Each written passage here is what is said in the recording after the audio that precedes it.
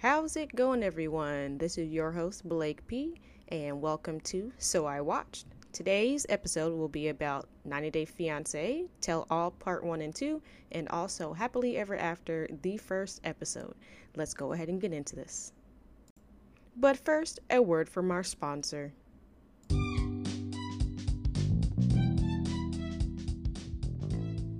Today's show is brought to you by our sponsor, Blockem. Guys, it is 2023, and we don't have time for pettiness. Your friend is acting a little funny? Block them. You just won the lottery, and your family think everything is cool now? Block them. Your sister calls and asks for money after insulting you? Block them. That is BLOKKEM. Now let's get started.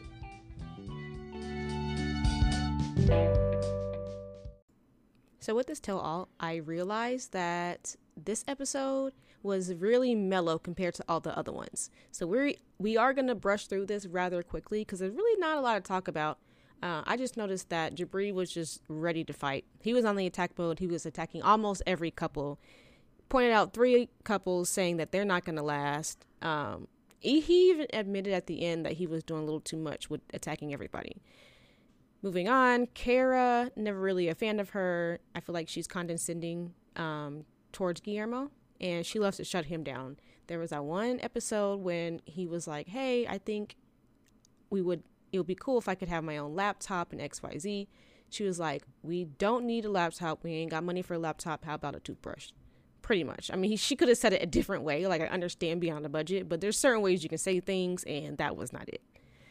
They have Muhammad and Eve on there, which I swear to God are the oddest couples on the show. You have this super young dude from Egypt. He's never kissed a girl. He's very modest, and I understand that's their culture and that's his religion. Then he's with Eve, who is very open about being who she is and how she dresses. She's very confident. She has her squad, is what she calls it. You know, a bunch of girls, and they basically, it's just not compatible when you have someone who has certain traditions and standards that they live by, and then trying to live with someone who is a little more free. So that just doesn't work. And then the communication on top of that, it's just crazy. I just don't understand why they try and make it work. I mean, it, for the most part, if it works, it works. But I think people have to understand that people's cultures and religions and all that stuff play a huge part in someone's like decisions and how they go about things in life. Moving on, we're going to talk about Ari and Binyam. Not a fan of Ari, really. She is very controlling, and they have both said this. Ari and freaking Binyam, they were like, if it wasn't for their child, they wouldn't even be together. He said it on the show. She said it previously in a different episode. And it's true. He has more of a free spirit, and she's more just like, let's think about this. And this is not a good idea. We're not going to do this. Or she's very jealous. Even Jabri pointed that out. She's very jealous. There was that one episode where poor Binyam was training with an MMA fighter, and she, was a female. He didn't tell her because, she was going to freak out anyways. Probably tell him not to go. And Ari rolls up and was like, oh, you're training with the female and you're all on the floor. Like, bro, like, what are you going to do at a freaking MMA place? Like whatever. I don't know. But she flipped out, and it was just too much. Patrick and Thais, I think they're cute together. I like both Patrick and Thais. Patrick's brother, though, he does drink a lot. Morning, friggin' afternoon, at night, breakfast, lunch, and dinner. Literally. And I hope he doesn't have kids one day, because he's definitely not daddy material. Maybe he is. I don't know. But as a person, I feel like he would be, that one that would be cool to chill with. But yeah, I think it's a little too much. He just be drinking all the goddamn time. So that's really it for the tell-all. Like I said, it really wasn't all that exciting. There were other couples there, but like I said, it wasn't all that. We are going to be moving on to Happily Ever After. And this one actually was freaking crazy, right? First of all, Sumit and Jenny, they've been on this journey for a very long time. Because of that, let's go ahead and pray for them real quick. Moment of silence. Because their situation with his parents is just so crazy. I definitely understand where he's coming from about his family and wanting to make things work, because in India, the family takes priority over the individual's life. So marriage and career paths are made in consultation with one's family.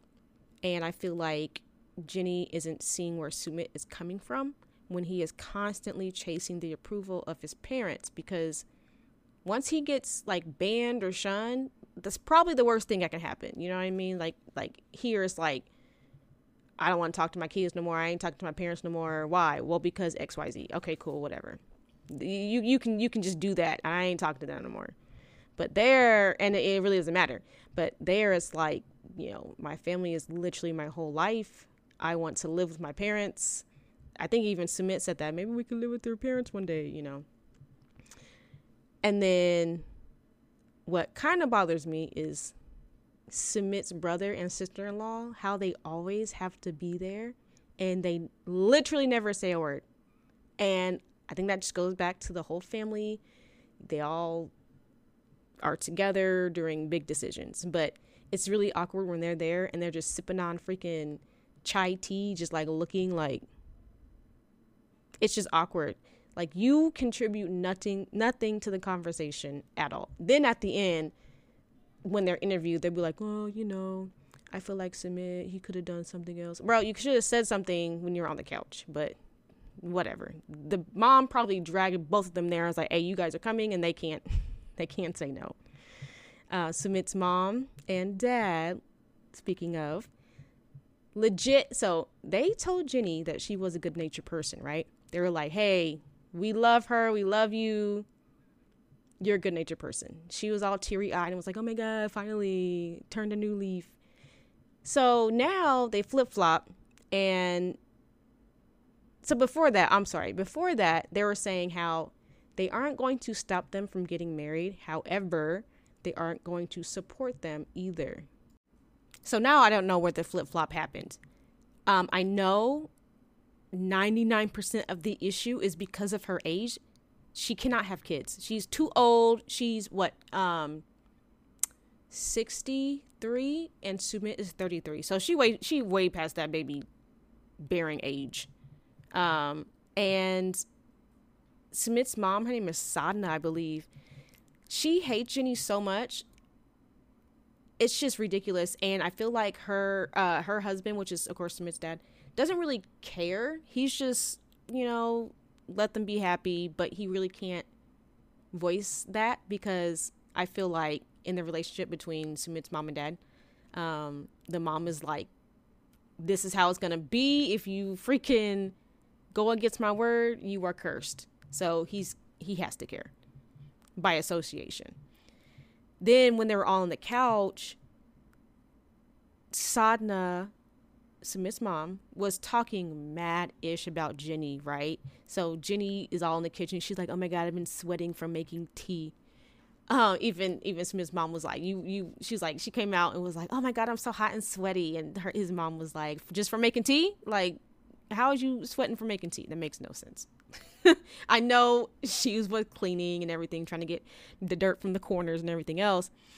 But Jenny has been making an effort to learn Bengali, which I believe that's what they speak.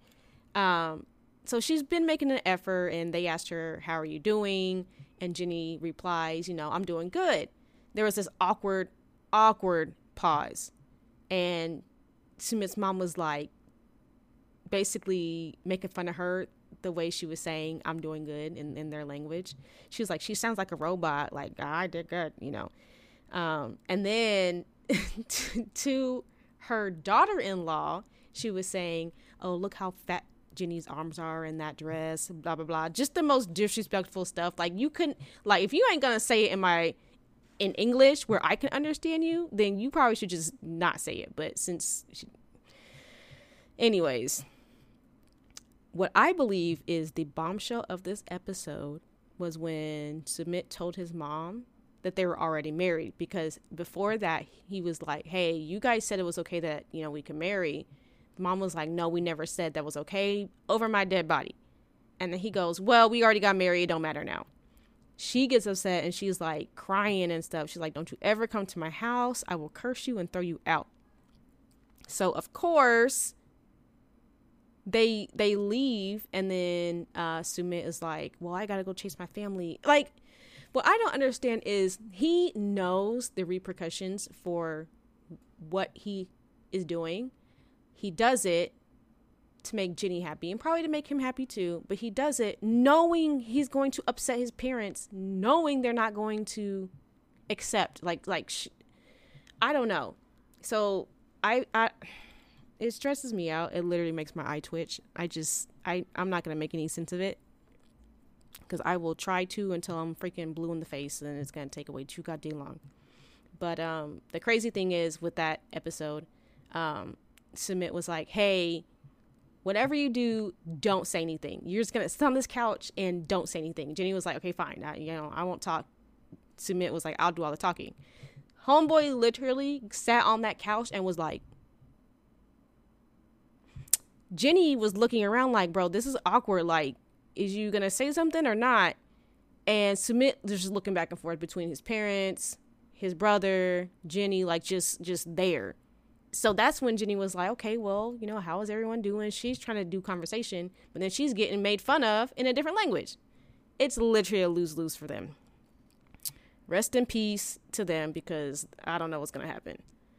Moving on to Kimbali and Usman. Personally, I like Usman. I think he's like a funny dude. I don't feel like he's scamming her to get a visa. Maybe he is. You guys let me know. I could just be blind. You know, I could just be not seeing it. I think Kimberly is fooling herself. I also think she is a good-natured person, but she is a little in and way over her head with dating Usman and trying to get this guy from Nigeria to just only date her. And he's looking for 2 wives because she can't have no babies either. So it's like these older women can't have no babies. They get younger men from these countries where having children is like the number one freaking priority. And then what do you expect? You have to get a second wife. Like, anyways. So Usman did mention to Kimberly before that his culture is accepting of having multiple wives, and at first she done flipped out and was like, no, it's not gonna happen, you're not gonna have a wife, it's only gonna be me. And now she is coming around to it, because she wants a second opinion. Usman does have friends who has multiple wives, so she just wanted to get some insight on how it works. And do I really think she's really gonna end up doing this? Absolutely not. Okay, because even Usman's brother was like, so who's going to be the first wife? Who's going to be the priority hoe? Because there's gotta be the priority. Is it the one that can actually give you kids, or is it going to be the one you met first? And the one that's going to give you kids is going to be younger. So that ain't going to work. She fooling herself. To be honest, I don't think Kimberly thought it through as much as I did, because if you say it how I said it, it just don't make no sense. And you really want to put yourself in that situation knowing good and well it's not going to work? You've flown all the way to Nigeria? Okay. And that is it for today. Thank you for listening to my very first podcast of So I Watched. Next week, we will get into the second episode of Happily Ever After. I hope you guys have a very good new year and stay safe out there. Don't drink and drive. All that stuff. Stay well. Guys, have a good night.